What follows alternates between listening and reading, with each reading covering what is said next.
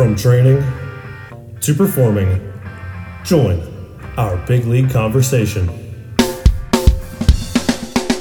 Welcome to the CSP Elite Baseball Development Podcast with your host, Eric Cressy.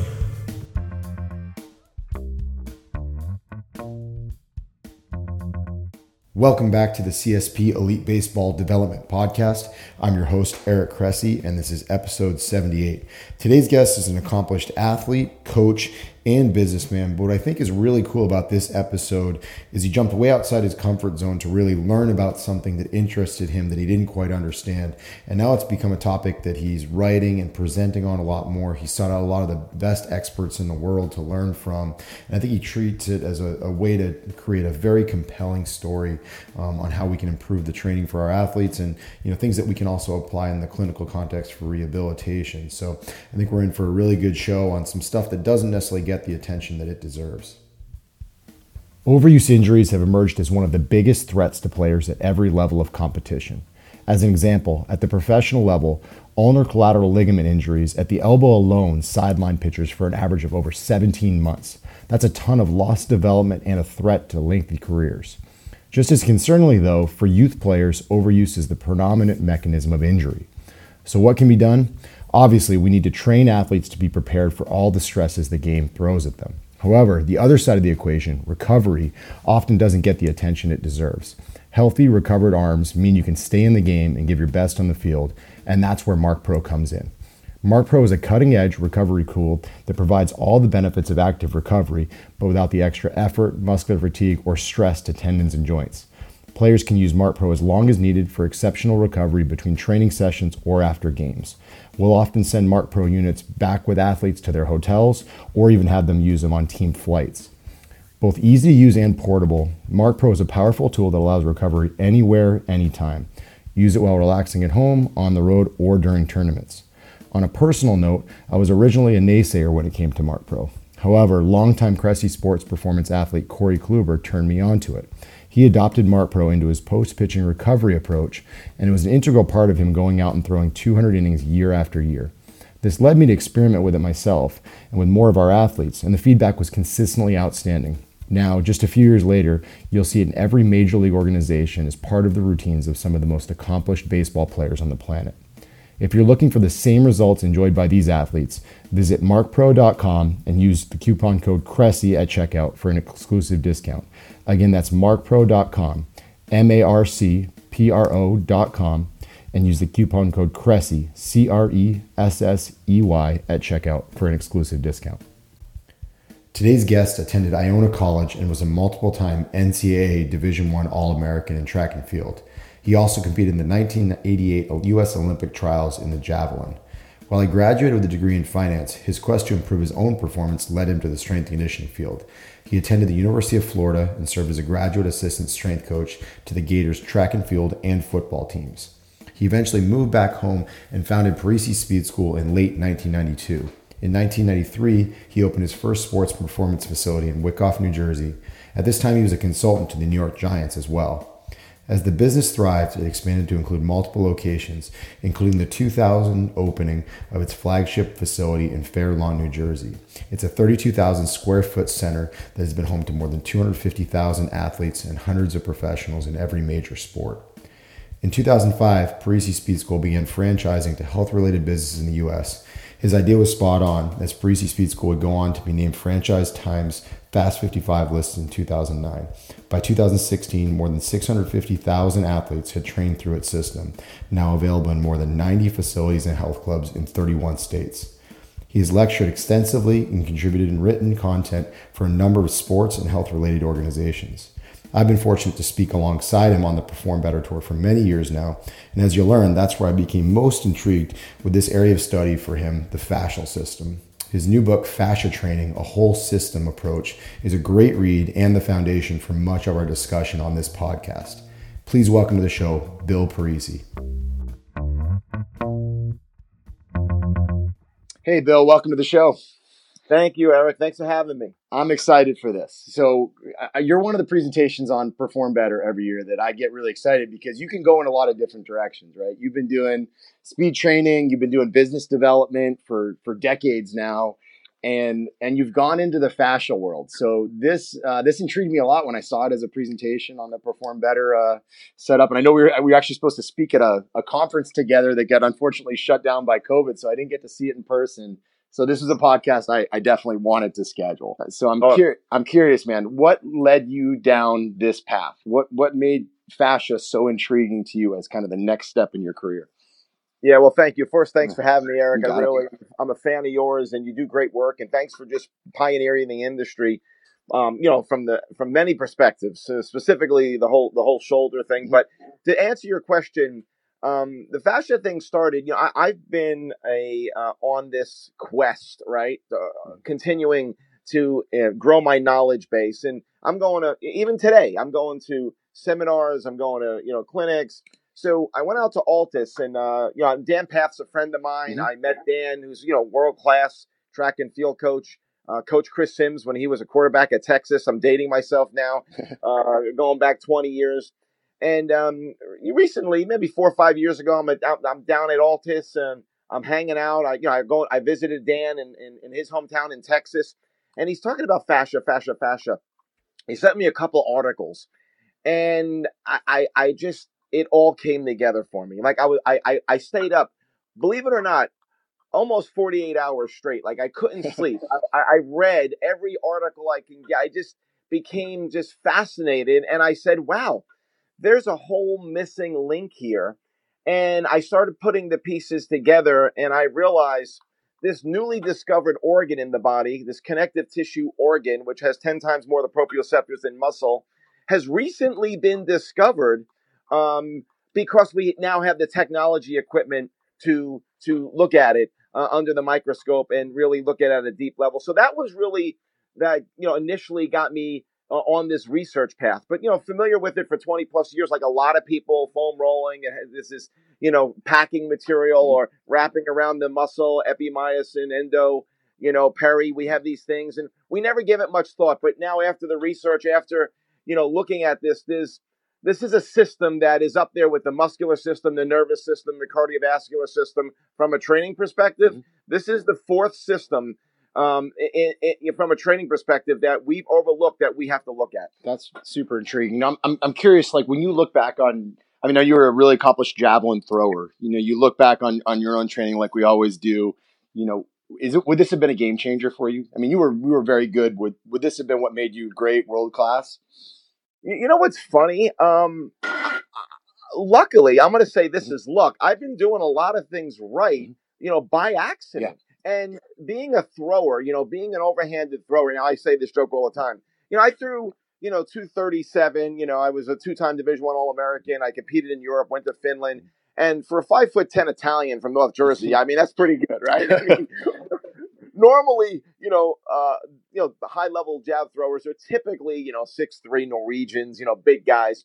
But when I went to Finland, I was so into it. I have this mentality that I go in attack mode. So in college, I actually put a fundraiser together, and I went to Finland for a summer to train with the best in the world. Back in 1988, Tapios Kuros won the gold medal in the javelin. The Finns were dominating the jab. They still, in a lot of ways, still do really well. The Germans are doing well right now. But the Finns, the Germans, they do really well. So I went to Finland for a summer in 1989, and this is where my world changed in terms of medicine ball training, kettlebell training, physio ball, all these different training tools I became a lot more familiar with in the late 80s. And it was paradigm shifting for me. And one thing I didn't realize, I've been doing a lot of the right training in the Parisi Speed School. That's a lot of what we do, similar stuff. But a lot of that stuff is training the fascia system. I didn't even know it.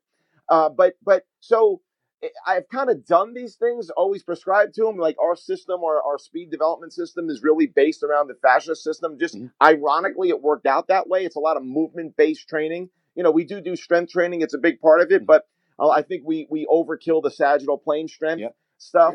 And but really to answer your question, no, I really probably wouldn't have changed much. Some things definitely I would have, but I have a much better understanding now, and I understand why medicine ball training and all these other omnidirectional submaximal loading movements are important. Not, neuromuscularly, yeah, they play a role to help develop neural pathways and motor engrams. but there's a system that gets created, and we can, we'll talk more about that around these movements. And I think it's actually almost maybe important to like define the discussion, because you hear about self-myofascial release, and you hear about fascial stretch therapy, and you hear about various stuff in this world, and big words like extracellular matrix and all these things thrown around. So when we define the fascial system to you, what does it mean? What is it? What does it encompass? It's kind of like, you hear the core, and that means 5 million different things to a bunch of different clinicians and people in the, kind of the layman's community. So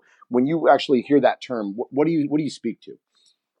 Yeah, really, it's a connective tissue system is really what it is. It's this concept called tensegrity. And when you think about tensegrity, it's compression, combined with, elastic, flexibility. So really, when I look at to put it in layman's terms and to make it as simple as possible, really the fascia system is a system that really provides our elasticity. It really provides our balance. It's the system that really holds everything together in the human body. I mean, it wraps around organs, wraps around individual cells, nerve cells, cardiovascular, systems. It wraps around every element of the body, muscles, organs, veins, nerves, arteries, everything.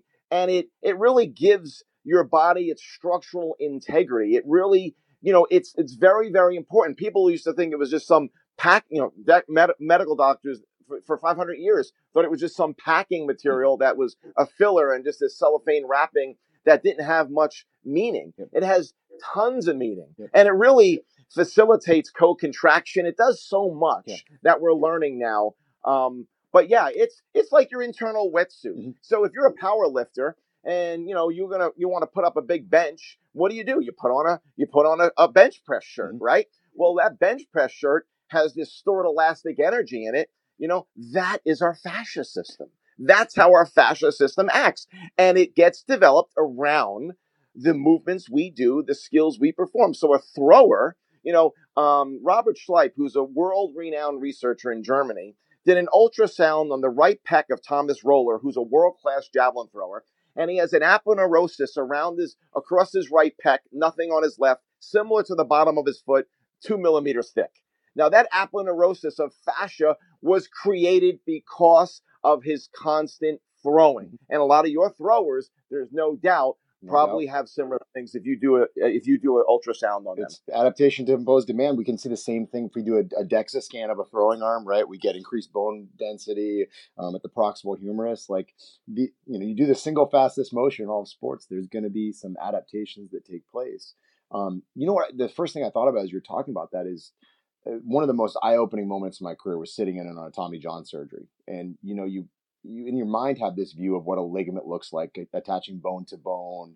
You're aware of some of these things like, hey, there's an ulnar nerve in the way. They got to get that out of the way so they can get access to the ligament, which is the deepest component. But what no one ever talks about is what happens when they actually do the initial incision. Is there's superficial fascia, there's deep fascias, the intermuscular septum. There's just a bunch of gunk in the way that you never expected to be there, and you realize that it's a much more complex anatomical surgery than just putting a graft in and reattaching two bones effectively to do the work of a ligament. There's a lot of stuff in the way. And do you think we're ever going to get to the day when these anatomy textbooks are rewritten to actually demonstrate what's really taking place on a much more physiological performance-based scale? I believe they will, and I believe it's in process. So I have the good fortunes to be on the board of directors of the Fascia Research Society, which are the leading researchers in the world around fascia. They run the Fascia Research Congress every 3 years. In 2018, it was in Berlin, and hopefully in 21, it's going to be in Montreal. I was just elected treasurer to the organization. It's a great nonprofit, and it's a research-based organization with the top guys that really have put this to the forefront. They've been around for about 15 years now. To answer your question, yes, it is happening. It is in the development. And to go back, one of my athletes, Chris Sims, who's now a very successful broadcaster at NBC, when he was playing with Tampa, he ruptured his spleen. He didn't know it. In a game, finished the game. After the game, they checked him out. They rushed him to immediate surgery. He brought his wife in, to read his last rites. I mean, it was crazy. It was really scary, right? Ruptured his spleen. Performed the surgery. This was in 07, I believe, 06, 07. Post-surgery, they just did the surgery, obviously haphazardly, no regard for fascia. Now, we didn't know much back then. We know a lot more now. It's, 15 years later. But long story short, Chris, had a rocket. Post-surgery, his rehab, unfortunately, at that time, did not facilitate or did not manage the whole connective tissue system effectively, and he could never throw the football the same again.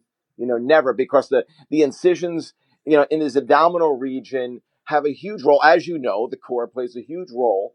But the muscle strength was there, but that free energy, that collagen-related connective tissue tensegrity energy never came back to what it was. And that's because, the recovery process, it gets matted and, we get this felt type connective patterns. That's why we don't, immobilize that we lock people up in casts anymore. Obviously we that's voodoo, right? Yeah. To put someone in a cast post surgery. Why? Yeah. You want to get them moving right away so the fascia doesn't build up in this matted felt like material. Yeah. Absolutely. And I think this is it's justification for getting people, let's say you have an elbow surgery, right? The rest of you is pretty good. You're talking about less than 10% of your body that's probably involved, like getting the rest of people moving. So I'm always adamant when we see a post-op Tommy John, they're training in, within 12 to 14 days after the surgery, as soon as the risk of infection is gone, because we have to impact those other systems, right? We have to work further up the chain. We have to impact the lymphatic system to, kind of help with how they recover from the stuff that they're doing physical therapy wise. And I think that gets missed too much. We just kind of like wait around and hope that people are going to be good globally. In reality, there's a lot of things that can go wrong. A lot of things. And let me speak to that for a second, because I like to put things in very layman's terms and simple and tell stories so people can remember. But when you look at the science of this, I'm going to put it in like cartoon kind of frames because it's fun, right? So literally, the fascia system is 90% water and collagen. That's what the research tells us. And roughly 10% are different types of cells, fasciocytes, fibroblast cells. Fibroblast cells, similar to osteoblast cells, are literally little spiders that crawl around, millions of these spiders crawl around the body everywhere. And they literally cast a web, just like a spider would cast a web of collagen based on the type of stress or lack of stress we put on our joint system and on our muscular system. Now, what's interesting about that, when someone is sitting in a car ride for a long period of time, they're in the flex position, their hip flexors get locked up. Well, yeah, we understand there's some neuromuscular challenges going on, but no doubt the research shows fibroblast cells are casting webs and you're getting collagen buildup. And that's why when someone sits at a desk for 30 years with their shoulders rounded, you need massive therapy to break up that fascia. And if you get up after the short car ride, you will break up the fascia, just like you would sweep away a spider web that just a newly casted web. So literally, this connective tissue in around muscle cells, groups of muscles, individual muscles, based on the lack of stress or the type of stress we put on our body, we're signaling with mechanical transduction, signaling the proper or signaling a response for fascia to be created in a specific way based on different stressors. That's outstanding stuff. So let's pivot a little bit. I want to talk about the book. And first off, this is must read. In fact, I bought this book myself, and then I was headed out of town, and I gave it to our pitching coordinator in Massachusetts, and I said, I think it was Friday morning, I was like, give this to me by Tuesday because I'm leaving town and I'm taking it with me. And to his credit, he finished it up in 4 days. So it's fascia training, a whole system approach. People can find it on Amazon. And what I like about this book is this wasn't just like Bill Parisi sitting down and writing a textbook saying, I'm the expert, here's what I've found. It was Bill Parisi saying, I'm intrigued by this stuff. I've acquired a lot of knowledge so that I can ask the right questions. I'm going to go out and I'm going to talk to the experts. I'm going to talk to Stuart McGill and get his take. I'm going to talk to Dan Paff. I'm going to talk to Thomas Myers. And you went all over creation to accomplish this and really pulled some awesome insights from a variety of different disciplines together. So the first one that jumped right out at me is in the book, Dr. McGill alluded to the fact that we may be confusing our fascial system with respect to the adaptations that come following different training approaches. The idea being we go in and we lift heavy, we create one kind of response. We go and we get into an aggressive stretching session, maybe do some functional range conditioning or Pilates or yoga. We have a different response. Do you think that there are optimal times and dosages with respect to each other? Are we confusing ourselves by throwing all those things into the same session where we lift heavy and then we stretch afterwards? There's no doubt about that. I still feel there's a lot of misinformation in the industry. I feel we live in the sagittal plane way too much, and I feel in a lot of high school and even college weight rooms, we're promoting injury by living in the sagittal plane way too much. So in this kind of road trip I went on, I'm on a constant road trip, by the way, which is kind of really cool. Yeah. I'm in a point of my career now. I can get access to pretty much almost anybody in the world, and being on this Fascia Research Society board of directors has been unbelievable to have access to the greatest minds in the world, the people putting out the research. And I had the good fortunes to contribute some chapters, to some really heavy duty textbooks coming out. The stuff that you said might not always be so much fun to read, but to answer your question, one of the guys I came across, which you probably know, Michel Delcourt, who created the Viper. And Michel has been one of the guys that I've kind of, really got together with now. We've become great friends and colleagues over the last number of years. And he tells a really interesting story because he's kind of, obviously, dialed into this as well. And I tell this story, I think I told it in the book. So Michel was a strength coach for a Canadian hockey team and, getting his guys stronger. This was a decade ago, a while ago. Getting them stronger, getting bench and squatting, traditional, just being strong. Went to the coach. How are my guys doing? They got to get stronger around the puck. Went back. Okay, let's get them strong. Let's change the periodization schedule. Let's do some different lifts. Let's get it dialed in. Goes back a year later. How are my guys doing? Got to get them stronger around the puck. Who's beat my guys? The farm kids. So the farm kids. So what does that mean? Omnidirectional submaximal loading, doing chores, doing chores. So when you talk about, are we maybe confusing things? I think we are, because from a pure absolute strength standpoint, from an omnidirectional with limited degrees of freedom, with what most strength coaches are familiar with, right? Limited degrees of freedom, the load can be very high. We're flexing at the hip, knee, ankle, we're, limited degrees. So the load's going to be high, and we're going to hit a specific area of the body, specific muscle groups. It's going to be in one plane of motion. And again, we live too long there. I'm not saying we don't do those things. Yeah, we need to do those, but they're overplayed. What we really need to focus on more is omnidirectional submaximal loading. The farm boy calls those things chores, right? So when we think about omnidirectional submaximal loading, we're doing lighter implements, med balls, Viper. We're using kettlebells. We're using them in multiple planes of motion to stimulate this mechanical transduction, to facilitate this fascia system that's going to give our body greater integrity and stability, which is going to allow us a higher level of motor recruitment. So, I think we need to use these types of things at least once to twice a week as a focus session. I think they can be used as a warm-up, as part of the warm-up, these types of movements, but they absolutely have to be programmed in, and they have to be specific and focused on training the fascia system to build a greater overall tensegrity model within the body to get more free energy. They've done research with kangaroos, and now the research is out that we know kangaroos, they expend a lot less energy hopping than they do walking, because it's free energy. The energy is coming from this non-caloric dependent tissue that is responsible, research upwards of 30% of our explosive power. 30%. It's a big deal. From this, it's a big deal. And, we talking fast twitch, white muscle fiber, red muscle fiber. Yeah, I still believe that's valid, but not nearly as the end all be all. It's not the end. The fascia connective tissue is a huge element, and that's why when you look at different athletes, we talk a lot about a fascia driven athlete, a connective tissue athlete, compared to a muscular driven athlete. LeBron James is more of a muscular driven athlete, when Kevin Durant is more of a connective tissue driven athlete.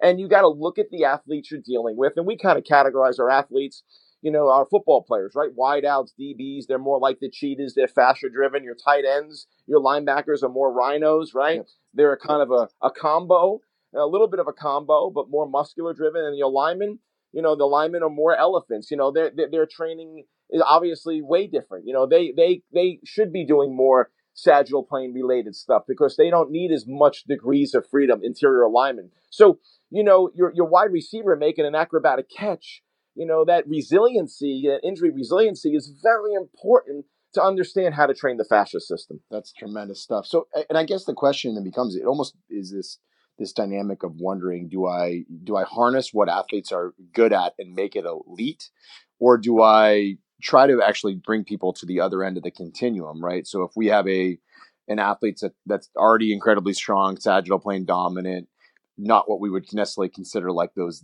limber PGA golfer types that Dr. McGillis talked about, do we have benefits? Because I know personally, like, I look back on some of the athletes early in my career, and we always thought, it's easier to make a fast guy strong than it is to make a strong guy fast. So in many cases, we were successful just because you put some strength and some body weight on an underweight athlete who was really elastic already, and it worked out great. But the question becomes, is there a point of diminishing returns where you kind of like get to the top of that bell curve and all of a sudden you start, getting negative adaptations in those athletes because you've taken away from, kind of the natural athleticism, I guess, that they've had? Well, to that point, that's very interesting. And I've heard this from very reputable people. The 40-yard dash time for upwards of 60% of college players are slower in college than they were in high school. Didn't they say that's because they cook all the numbers at the high school combines too? Maybe not, but there's no doubt. Yeah. If 40-yard dash is important, right? And I think it is. In football, I mean, I think they put a big weight on it. Why are they going down? And it's really because we are living too much in that sagittal plane strength mentality. So I think you look at the type of athlete you're dealing with. If they're fascia driven, getting them strong is important. But you could how strong is strong enough? Yep. And I'm actually working on a new book coming out in a couple things about the book. I'll say too real quick on the fascia training book. I want to make sure everybody understands that there's some exercise in it, but it's not an exercise driven book. Yep. So I had a couple of comments where people thought it was going to give more exercise. We actually have coming out with another book, Fascia Training in Application, but this gives a good foundation of the book. But I have another book coming out with Human Kinetics, which I'm going to get into this even more around speed development, but some exciting stuff. The point I wanted to make about the fascia system and understanding this 40-yard dash time and the athletes sprinting and these athletes getting slower, it's because we just do way too much volume in the weight room and not enough running and sprinting and just changing direction and just being agile. And I think, we put too much of emphasis. I interviewed Bill Kramer, Dr. Bill Kramer, who, I think is one of the godfathers of one of my mentors at UConn. He was on my thesis committee. Great guy. Yep. So, I had a conversation with him because, I'm calling everybody. And he says all the research he's done, 2 times body weight in a squat. Yep. You're good. Yeah. 2 times body weight. And I think, that's not an easy task, right? I mean, but we don't need to go above that. And I think we spend too much time on that. And if you're a fascia-driven athlete, a connective tissue athlete, that might not even be needed. You might not need up to 2 times. You got to look at, how that athlete responds. What are his drivers, right? What are his, anatomical drivers? What are his, just his DNA driver? What's making him really unique? And what does he respond to? So every athlete is an experiment. Every training session is literally an experiment. And you got to see, what are they responding to? And I think that's really, really important because, Dan Path had 3 guys run sub 10 zeros, under 10.0 in the 100-meter dash that didn't lower body weight train. Yeah, this is that didn't squat. Yeah. Very limited, lower body stuff. Whether because of injury or issues, or they couldn't recover from it for whatever reason. So it's very individualized, and you got to see what are those, anatomical drivers. What are those just those physiological drivers for that athlete. And this is a really important discussion to have. This is timely right now. We're recording this obviously in late September, and there are a collection of baseball players, both college and professional, maybe not so much on the amateur side, really, with high school kids, but there are a lot of athletes who didn't have a season this year. So what did most of them do? They just basically went to the weight room and got brutally strong. And now we're staring in the face of a full off season when a lot of athletes are entering it and they're already strong enough. And that's as crazy as it sounds, it sounds good from a physiological standpoint, but it's terrible from a emotionally separating yourself from your biases, right? You like to lift heavy. What do you actually need to do from a physiological priority standpoint? Like, what do you say to an athlete that probably might need only lift like twice a week and then focus on a bunch of other stuff in the training sessions? It's a legitimate concern this year for the first time ever because of what's happened with the pandemic and seasons getting canceled. But I think we naturally count on this ebb and flow, right? Where you go in season, you go off season.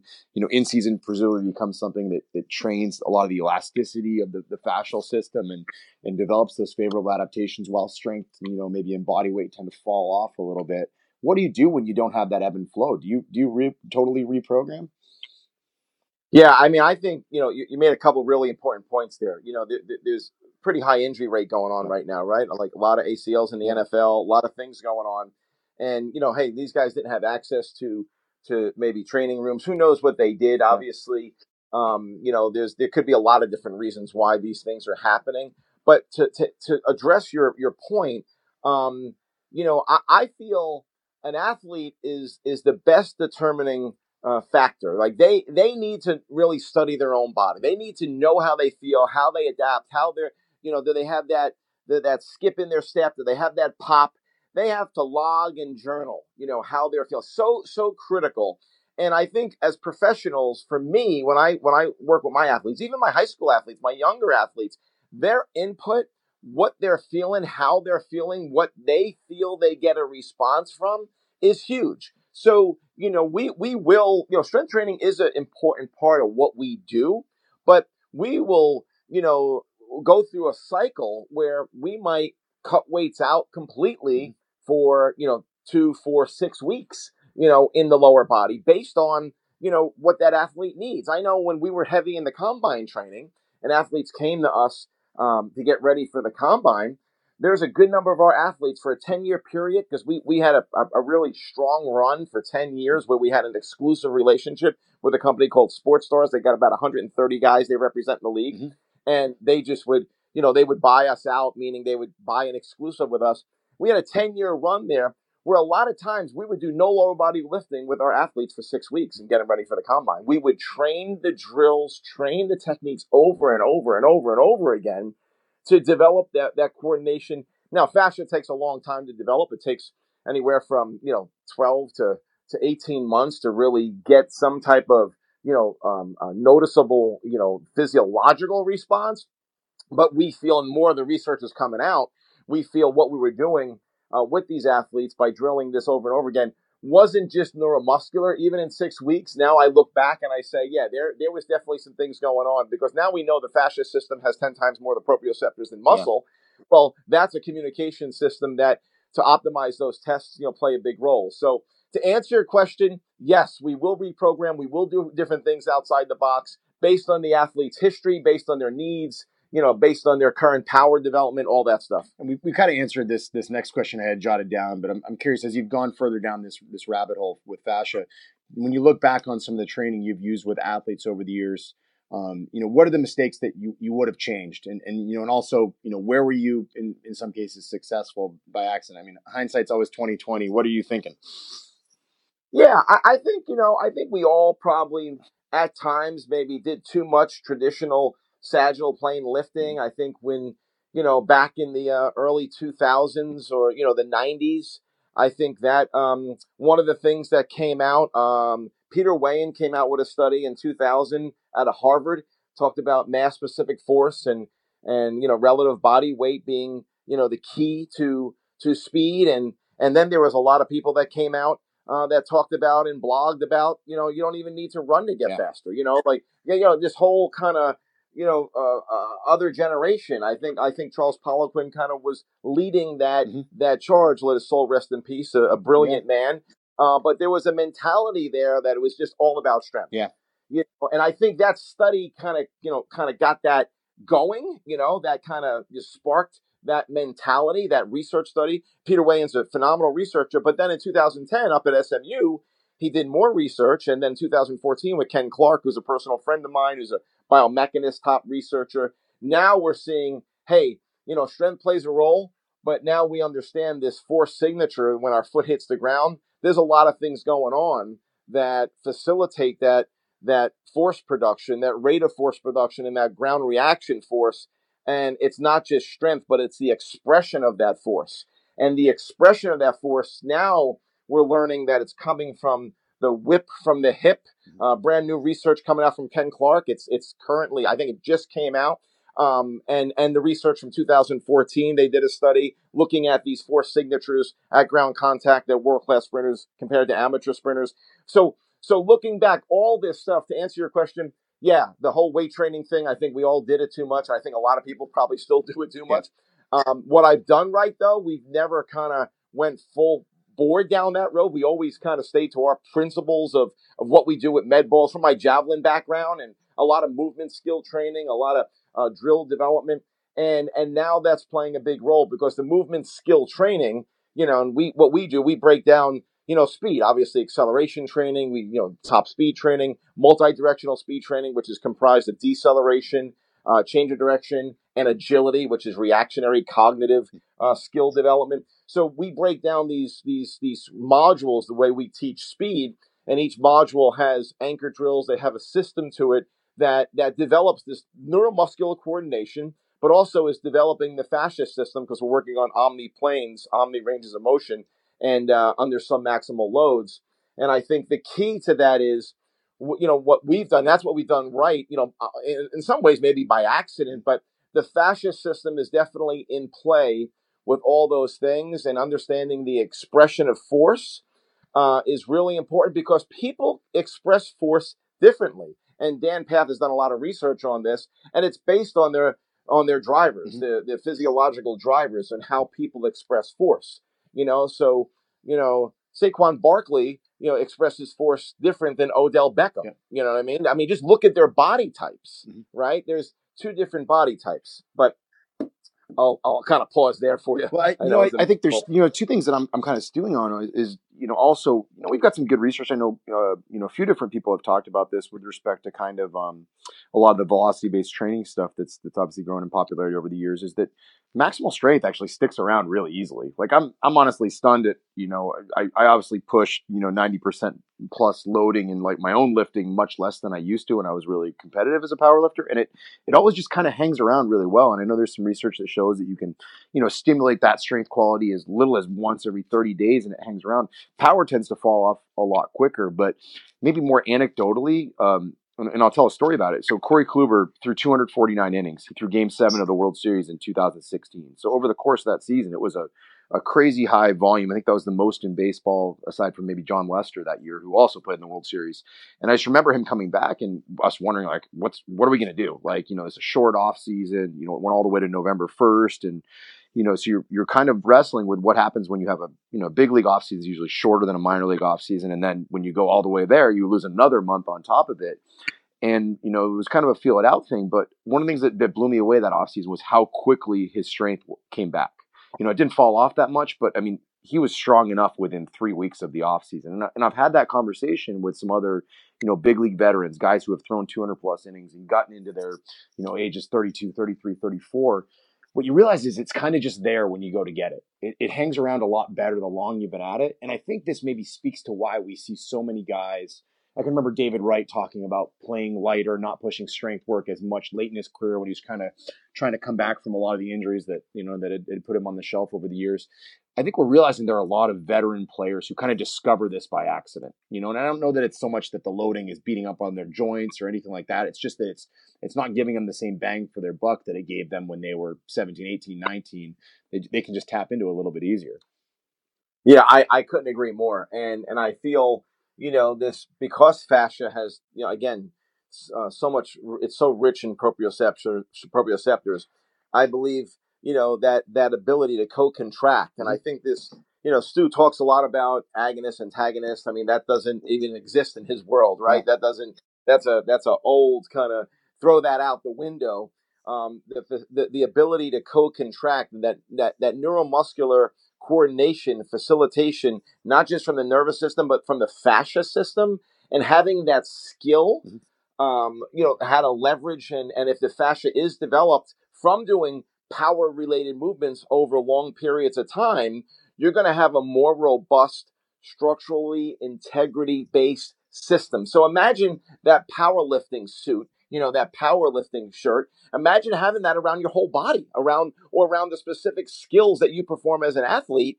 And that's supplemented with more, of this fascia wrapping that just gives you that structural integrity. Why people wear, sleeves or tights, they have that feeling. It keeps the warmth in. You got that springiness. Well, this is what's developing in the body, and it's giving you that recoil, that free energy, that stability around muscles, around joints. And I feel that, the science is showing that now. I mean, when Robert Schleip did that ultrasound on Thomas Roller, I mean, he was so excited. I mean, it's really there, and we are just discovering this. This is newly discovered stuff, which is, anatomy is 500 years we're dissecting. That's why I'm so excited. We run dissection courses of unembalmed cadavers to really do a deep dive. We did it with the NFL strength coaches. We did it with medical doctors here in New Jersey last year. So a lot of fun stuff. And I think it's cool because so I use my own master's thesis, right, as an example. I graduated from UConn, did my master's thesis collection basically 04 into 05, but the research actually wasn't published in the JSCR until August of 2007. So you're talking about like a 2+ year wait on what we researched to actually getting to it. So a lot of times we discover these things anecdotally, right? And as you're talking about this, I'm like, man, Bill Hartman talked about this to some degree on a recent podcast. Stu McGill hinted at it. Greg Rose has talked about it a little bit. Like, all these people are kind of like, we're sniffing it anecdotally in the trenches on a daily basis with the people we work with, whether it's golfers or, tennis players or MMA athletes or whatever it is. Like, you're actually seeing it structurally, and it's leading to good research, and we're picking up cool stuff. So, yeah. You know what's interesting? I'll say, when I talked to Stu about this, I mean, Stu knew about this for 20, 25 years. I mean, he was on it. And that's why he wrote the forward to my book. I mean, Stu doesn't just, write a forward to a book if he doesn't really believe in it, right? Yeah. So when I talked to him, he's like, man, this is so awesome, Bill. I'm having such fun. No one ever asked me these questions, and I have so much to share. So he was on this, but it wasn't something that he elaborated on. I mean, obviously he's unbelievable with the spine, and I learned a ton. But this brought out so much research that was either unpublished from him or stuff that he published that was kind of forgotten. And that's where he was a big part of the book, and we made some connections because he has worked with many high performance athletes in the lab, and a lot of good things that we learned from Stu. That's incredible. And I think, one of the things that's, I guess super intriguing about a lot of this stuff is that there are still people online that deny that fascia has a role in things, right? There are people that don't believe in manual therapy, and in spite of like the body of evidence that, these have been on cave paintings for, 4,000 years dating back, for way before our times, but we just don't always have the research to back stuff, even though we know that it kind of works. So I feel like those are always intriguing discussions when people are just saying, well, show me the peer reviewed evidence, and it's just not always going to be there. Oh, well, now it's coming out in droves, the Fascia Research Society. And again, the game changer has been the imaging equipment. Yeah. The advancements in technology to see in vivo under the skin on what's happening. So that's really the game changer. When people say, oh, why now? It's technology, and we have cell phones. 20 years ago, 30 years ago, like if you were to tell me I can have a conversation, that's the Jetsons. When I was young, it's like that doesn't exist. Well, now it exists. All right, so I'm actually going to read directly from the book, page 96. This is a quote. It says, as I mentioned earlier, fibroblast cells are the architects of the fascia system. Basically, when fascia tissue is exposed to impact, vibration, pressure, or stress, an electrical charge is generated in the fascia tissue matrix that causes fibroblast cells to go to that spot and start producing collagen and other molecules as needed along those lines of stress, vibration, and impact. That was from the Dan Pfaff chapter. So an underlying theme of this book is that this this fascial system is not just structures. It's an electrical charge more than it is just a collection of ingredients. So this charge can obviously be positive or negative with respect to the performance outcome that we desire. So could you say that this is a rationale for why we know those athletes that just feel like tight after a strength training session? It seems to linger. They feel better when they don't lift as much in season. Like, is this a rationale for, like, is there individual variance in how we respond to a given stimulus? There's no doubt about that. In my opinion, my professional opinion, absolutely. Again, those genetic drivers, everyone is obviously unique, and how they respond to different stress is huge, and no different than the muscular system, right? I mean, we respond differently. Somebody might get stronger or faster, and where they are in their development and what their experience has been, their training age, and the types of load we put on, the speed of the load, like, vibration. There's all these different elements. And what's most important, that the athlete really gets in tune with what they're doing and how they're feeling from those previous sessions, what they've done, and getting them to have a bigger say in the programming. And that's, obviously with the younger kids, they're all going to follow a base routine. And we see a lot of younger kids. We have a very foundational, strong base routine. But as they get older and as as they develop, it becomes more individualized. And I think, considering this and adding this type of training, and again, a lot of people do this type of training, but I don't think they truly understand what it's doing or maybe the full purpose. And, things like med balls, kettlebells, the Viper, Michel Delcourt's, his Viper is one of the best training tools for fascia. That's awesome. All right. So all the way back in 2010, I saw Thomas Myers in seminar, and he listed 8 strategies for improving fascial fitness. So I'm curious, I'm going to read these off, and a decade later, are there any that you would add or subtract? So 1, use whole body movements. 2, use long chain movements. 3, use movements including a dynamic pre-stretch with proximal initiation. 4, incorporate vector variation. 5, use movements that incorporate elastic rebound. This consists of cyclic motions of a certain speed. As an example, cycling wouldn't count. 6, create a rich proprioceptive environment. 7, incorporate pauses/rest to optimize hydration status. And 8, be persistent but gentle, and remember that prominent changes can take 18 to 24 months. Anything else that you think jumps out? Yeah, I mean, that's really well said. And I think, Thomas Myers, he's brilliant, right? I mean, he's really great. And his audience predominantly is the manual works audience, right? And, obviously he doesn't necessarily speak to the performance coach. That's not his deal. He'll even say that's not his expertise. So I don't think he maybe connected well to that audience.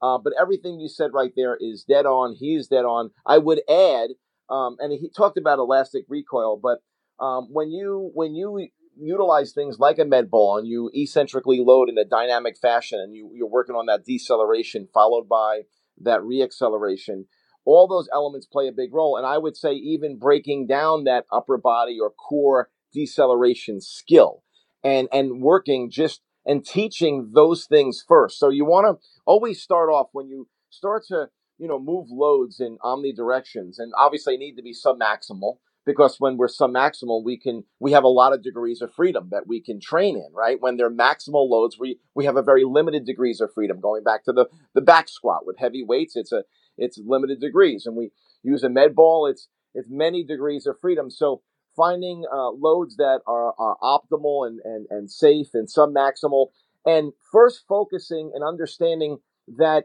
eccentric deceleration phase of that movement, practicing that and stabilizing that, holding that before you go into the reacceleration of that movement. Now, that's harder to do with maybe a kettlebell and certain things. I get that, but going really super slow through these movements first to kind of just groove the pattern, if you will. When you go into these omnidirectional actions to train fascia, you want to groove these movement patterns to optimize the technique, but also to get the body familiar and to let the body know intrinsically that it's safe. We're going to stay in this safe zone. So I would just add that when people start to do this. I'll also add another little interesting study that I did on myself, right? So I'm a big Herschel Walker fan. I don't know if I'm dating myself, Herschel Walker, right? So I probably one of the greatest or the greatest running back of all time in college, at least. He claims, and I met him a number of times, and he claims he never lifted, and all he did was run and push-ups and sit-ups. We know that story. And there are different athletes that will, that follow that prescription. What's interesting is that I kind of experimented myself. I went on this kind of, I stopped squatting. I stopped lifting for a little bit, probably over a year. And I just did distance. I just went out and not a lot, just a couple miles a day, a couple days a week.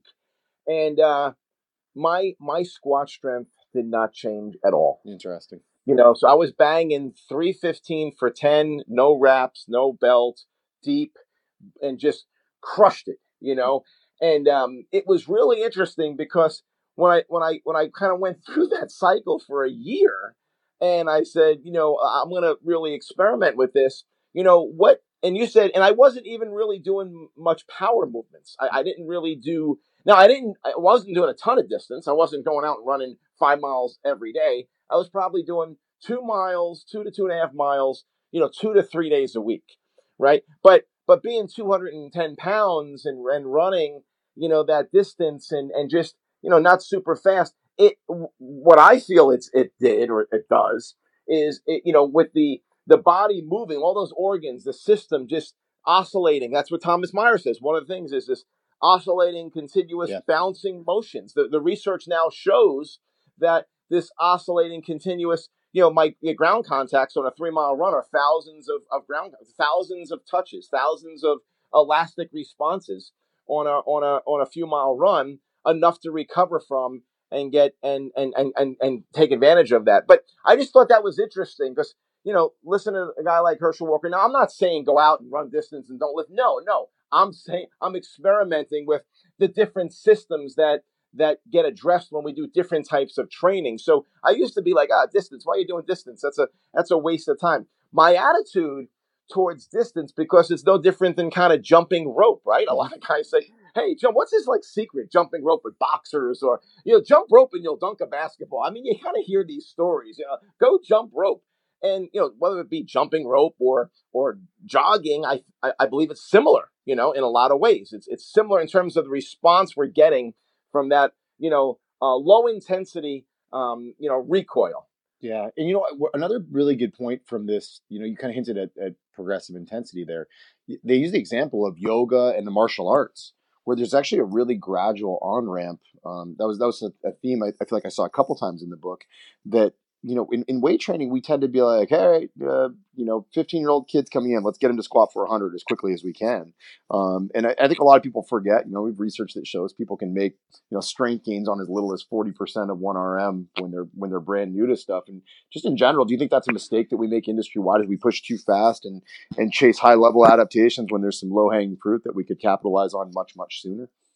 There's no doubt. My whole program's been built off that. And it's funny, I use the martial arts example throughout the book and when I explain what we do at the Parisi Speed School. So if you're a 5-year-old, you go into martial arts, you're a white belt. You have very little coordination, and you learn how to throw a punch, you learn how to kick.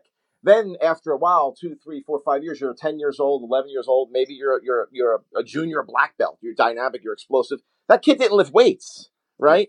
He used his body weight. What did he do? Day after day, he trained his fascia system. He's punching, he's kicking, he's jumping, he's doing jumping jacks, he's doing star jumps, he's doing all body weight dynamic stuff. So the Taekwondo athlete is the ultimate. The Taekwondo black belt athlete, Bruce Lee, is the ultimate fascia-driven athlete, because the odds are they're not going to squat a whole ton. Maybe they will, but the odds are they don't live in the weight room. They live all day long throwing punches and kicks and blocking and whatnot. Wrestlers are similar, in terms of just that pure, strength. But yeah, martial arts is a great example of understanding, the speed development and what we do with the Parisi School. Again, we're teaching, this motor vocabulary, just like a martial artist Taekwondo athlete. They have a movement vocabulary of blocks and defenses and kicks and punches. They put them together during the competition.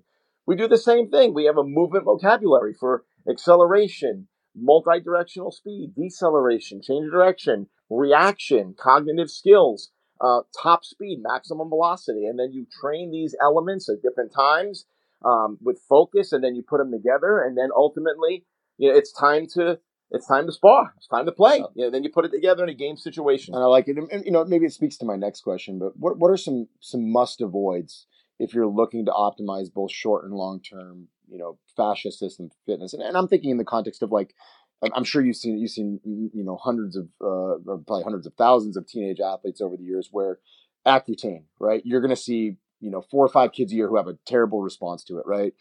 We've heard about Achilles tendon ruptures in adult clients who go on statins, stuff along those lines. So are there pharmacological or nutritional things that are definitely no bueno for, I've heard of, skipping warm-ups, things like that being problematic. What are the areas where you see people actually creating a harmful effect on the fascial system as opposed to not just getting a favorable one? Yeah, well first thing, overstretching. Yep. I think, like yoga, right? I mean, Stu McGill talks a lot about this. You don't want to overstretch those hamstrings. Like some of our greatest jumpers have tight hamstrings, are just tight. You don't want to stretch out that elasticity from the fascia system if you're an explosive athlete. So I think things like yoga for an explosive athlete can be very dangerous, done in a way that doesn't fit the needs of that sport. I think flexibility is a thing you only need based on your sport's demands. So, a 100-meter, 110 high hurdler, his demands on his hamstring flexibility is different than a basketball player. So, you got to be really careful on overstretching, because if you stretch fascia, it's like a plastic bag, right? If you overstretch continuously, you can lose that elasticity forever. You can stretch out that elastic free energy way too much, and this is proven by science. So to me, that's one of the biggest things when I hear a basketball player is going to go do yoga. I mean, listen, get myofascial release work done by a massage therapist or a physical therapist to work on you to break up specific areas that need to be broken up, and understand where you're tight, because you might have an issue with your hamstrings, but Eric, it might not be in the hamstring. No doubt. It might be in the flexor, causing a forward pelvic tilt, but it could be a lot of different things. So really, like, finding a really good therapist that's dialed into fascia, that understands tensegrity, is huge. The other thing I will say, the hidden gem, is bone broth or gelatin. Taking in this collagen to help accelerate the development and growth of fascia. So, bone broth is a no-brainer. Heat it up, drink it as replace a coffee or soup. Put some salt in it, and you're good to go. So those are 2 of the real big ones I would recommend in terms of keeping healthy, dynamic fascia and not overstretch. Now, also look at your sport, right? If you're a belly dancer, stretch, do yoga. All right. So, and this is the one I'm actually super intrigued about. And I remember in that same presentation that I alluded to earlier, Thomas Myers said we probably know about 25% of what we need to know about the fascia system. And that was 2010. So we're a decade later. Where do you feel like the research needs to go next? What don't we know yet that we want to learn desperately? Well, this is what's so exciting. I think right now, from a medical standpoint, they're making great progress and understanding sickness and how fascia plays a role in cancer, and all these elements. These breakthroughs are coming. They're coming. The world of performance, and this is why I've been flattered to be on the board of directors of the Fascia Research Society, because they would like, they're hoping that I can bring this information to the performance world and bring this research and help curate it and help deliver it in more layman's terms. And myself, and I have a great team behind me. My co-writer Jonathan Allen, who's great, a professional writer. So I have a great team to help communicate these thoughts, communicate this information. But where we got to go next is we got to get more people talking about fascia, more people, focusing on this element of fascia, training fascia, understanding how to train it, and sharing outcomes. Really sharing outcomes, and that's. I have the good fortunes of having about 700 performance coaches, in our network that we're sharing outcomes all the time and understanding, hey, what's really working well and what's not working so well. So we continue to evolve our programming to get feedback to see where we can get better, and to bring that to the masses, to bring this information to your audience, to you, and have you guys start to think about this and continue these podcasts and share best practices at Perform Betters, where we get, feedback from people. So, to me, that's where it needs to go. It needs to come into performance, because we are still getting way too many injuries. With all the science out there, doesn't make sense. With all the science, all the training we do, with injury rates not significantly going down, they're actually either staying the same or going up. Don't you think there's something wrong? It's interesting. Like all the training we're doing, all the stuff we're doing. Now, granted, athletes are playing more. They're higher, output athletes. They're, more demands on their body. We understand velocities are much higher, limb velocities. We understand all these things, but we're training a lot. Like we should. The number one goal is injury resiliency. And the majority of soft tissue injuries are fascia related. So if that's the case, if the majority of soft tissue injuries are when I say fascia, I mean all the connective tissue, because when you talk aponeurosis, you talk tendons, ligaments, it's all the same collagen matrix. It's very similar. It's all, it's just different layers. It's like the Atlantic Ocean, the Indian Ocean, all different bodies of water, right? We talk about that in the book. Tom Myers expressed that when we went sailing on his boat. That was a great quote from Tom. So, but understanding that, don't we need to look at this system more? If this is the system that's predominantly the culprit of what breaks down during injury, and how do we address it more? So that, hopefully that answers your question. No, I think it does. And, I'm even curious about just like the lifestyle factors, right? Whether it's, sleep quality, hydration, things like that. Like are some of these things, do you think, mediated by, some of those factors, right? We know incidences of injuries go sky high when we have college students who are taking exams, or, athletes who are sleep deprived. Like, all these soft tissue injuries are in one way or another, implicated, or implicate the fascial system. Do you think those are all players? And is it Is it the sympathetic nervous system that's driving this? What is it that, makes some of these lifestyle factors, whether it's poor hydration, poor sleep, something like that, directly impact the fascial system in a negative way? Yeah, I think you hit the big ones. Hydration is the number one element, right? It's all about, when we foam roll, really the benefits of foam rolling is squeezing the sponge of the muscle, and getting new blood and getting new nutrients into that muscle. But hydration is huge, and not a gallon of water in a 10-minute sitting. It's hydrating throughout the day. It's pre-hydrating the day before, and the morning of the game that you're playing that afternoon or that night, and having that reservoir, and understanding how critical that is. And the other thing too, when we talk about just stress levels, huge role. This fascia is really a key communication system. And when you're stressed, my anecdotal or, hypothetical kind of analysis of this is, it definitely plays a role in the ability of the fascia system to do its job and to facilitate, what we need to have done, co-contraction, stabilization, all these things are facilitated through fascia that we're learning now because of its rich proprioception. So, all those play a role. And, when you really think about it, Eric, it is a lot of common sense, right? Like stress levels, keep them down, stay hydrated. Yeah. But unfortunately, common sense isn't too common. Yeah. I'm always intrigued too, and we're going to actually look to have more like body workers and stuff like that kind of chip in. I've got a good guest coming on in the future in that regard.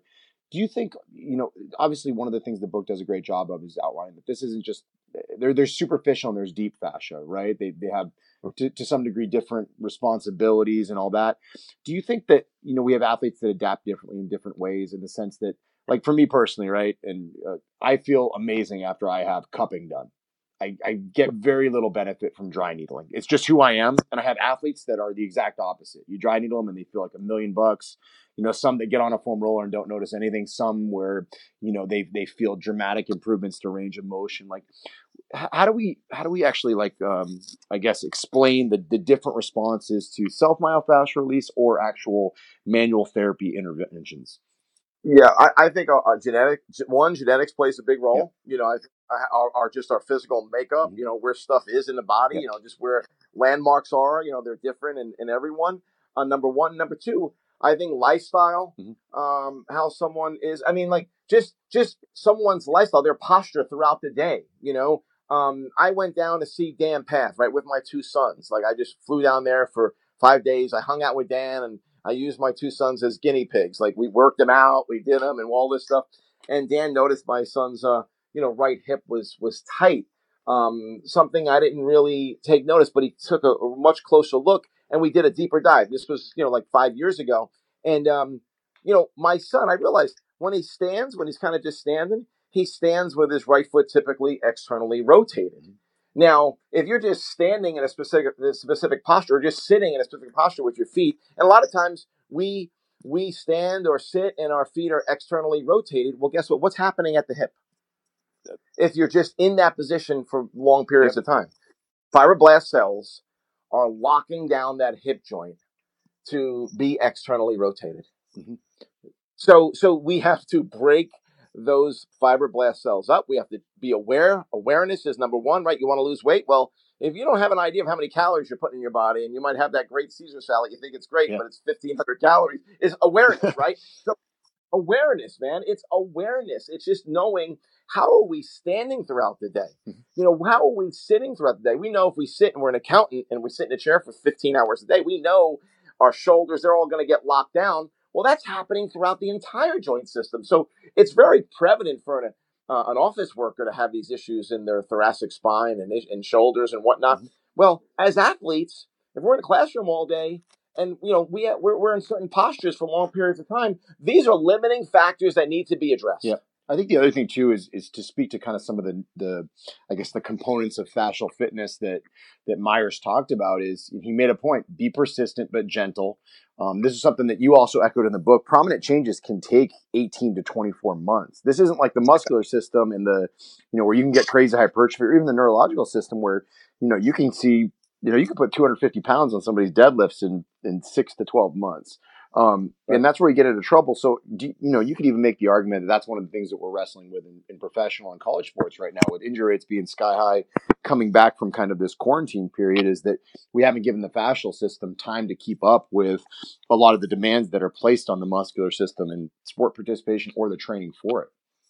Right. No, and I think we're a society that we want instant gratification, and I feel the fascia system is not going to give you that. So that's why I almost like to classify the fascial related stuff we do as kind of like an extended warm up, or sell it to my athletes in that fashion, because it really is a way to really stimulate, or use it maybe at the end of a session where we might, depending on what we're doing, if we're doing like a speed development session or acceleration session, we'll program in some omnidirectional, submaximal loading type stuff like med balls or Viper, things of that nature. Yep.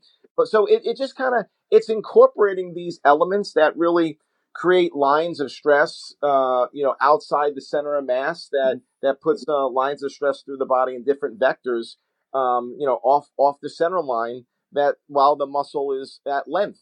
I think that's a secret, because we're always facilitating contraction as we're shortening muscles as we contract. It's contracting, co-contracting multiple muscles along the lines of the outside the center of mass, and while the muscles elongated, and just creating a stress on the system that's different, that the body has not seen before, but will see in sport. So when an athlete is accelerating or making a diving catch and contorting his body in all these different angles under different forces, gravity and all these different elements, and facilitating limb speed, we need to train for that. We need to create this inner armor, this suit of armor that can hold us together better, basically hold us together when we're going through these dynamic motions. And the squat and the bench and the dead and the step up, that's not preparing us for those things. No doubt. All right. So you've got some cool stuff in the works. You got to fill us in on A, what's ahead, and B, where folks can find out more about it. Yeah. A couple of great things. I mean, obviously, if people want stuff related to the Parisi Speed School, speed training, this is all part of what we do. So what's exciting is, the Parisi organization has access to all this. That's one. We have a lot of great resources on parisischool.com. The Fascia Training Academy, which is something I created a number of years ago once I started doing all this research and diving in. And we have a great, relationship with the Fascia Research Society and the top, research experts in the world. And under the Fascia training academy. We're running dissection courses, unembalmed cadaver dissection courses, and we have a couple coming up. And I'm excited to do one with you on the shoulder, absolutely. which we talked about. We're gonna co-work that one. I'm gonna bring one of the top researchers to co-host with us, and that can do a deeper dive into the science, a lot deeper than I can do. And that's what's fun that I'm doing right now. So I'm this conduit, of the researchers to kind of, again, curate some of this information and put it into words that people can understand. So running these cadaver courses, which we're going to do virtually, but have the cadaver in front of us and then go back and forth and oscillate to the cadaver, to training, to faulty movements, back to the cadaver, back to training protocols, which I think could be fun. And then, we got a couple more books we're working on. Yeah. So this fascia training in application to give people more, specific exercises, which the first book, the only knock on the first book was, it didn't have enough application in it. And it wasn't truly an application book, as you know, but we're working on that. And we have another book coming out that's actually going to be published with Human Kinetics, but we're very excited about. On speed development. So, we have a couple things in the works that's really exciting. And this whole fascia element is taking a life of its own. That's awesome. And so I'm gonna sing your praises for a second. This book was fantastic. It was an awesome read. Something you can read quickly too, because it's storytelling with great lessons intermingled. Now that you get exposure to people who are doing this at a high level in a lot of different capacities, whether it's clinical, more strength conditioning oriented, and when you can tap into guys like Thomas Myers and Dan Papp and Stuart McGill in a single book, it's a surefire winner. So fascia training, people can check it out on Amazon. Bill, this is awesome. We really appreciate you taking the time to join us and share some insights on an emerging field that you're at the forefront of. So thank you very much. Well, thank you for having me, man. I'm a fan of your work. You do great stuff, and keep educating the coaches out there. I know everyone loves you, man. And congratulations on all your success. I'm so sad I missed you in Orlando. You were supposed to speak at our national conference, and everything got shut down on March 14th. We were in Orlando. Remember, going home. It was crazy. You're not kidding, man. We're ready for 2021. Yeah, for sure, my man. Awesome. Thank you very much. Thank you for joining us for another episode of the CSP Elite Baseball Development Podcast. If you enjoyed this episode, we'd be thrilled if you'd consider subscribing to the podcast and leaving us a review to read on iTunes. We welcome your suggestions for future guests and questions. Just email elitebaseballpodcast@gmail.com. Thank you for your continued support, and we'll see you next episode.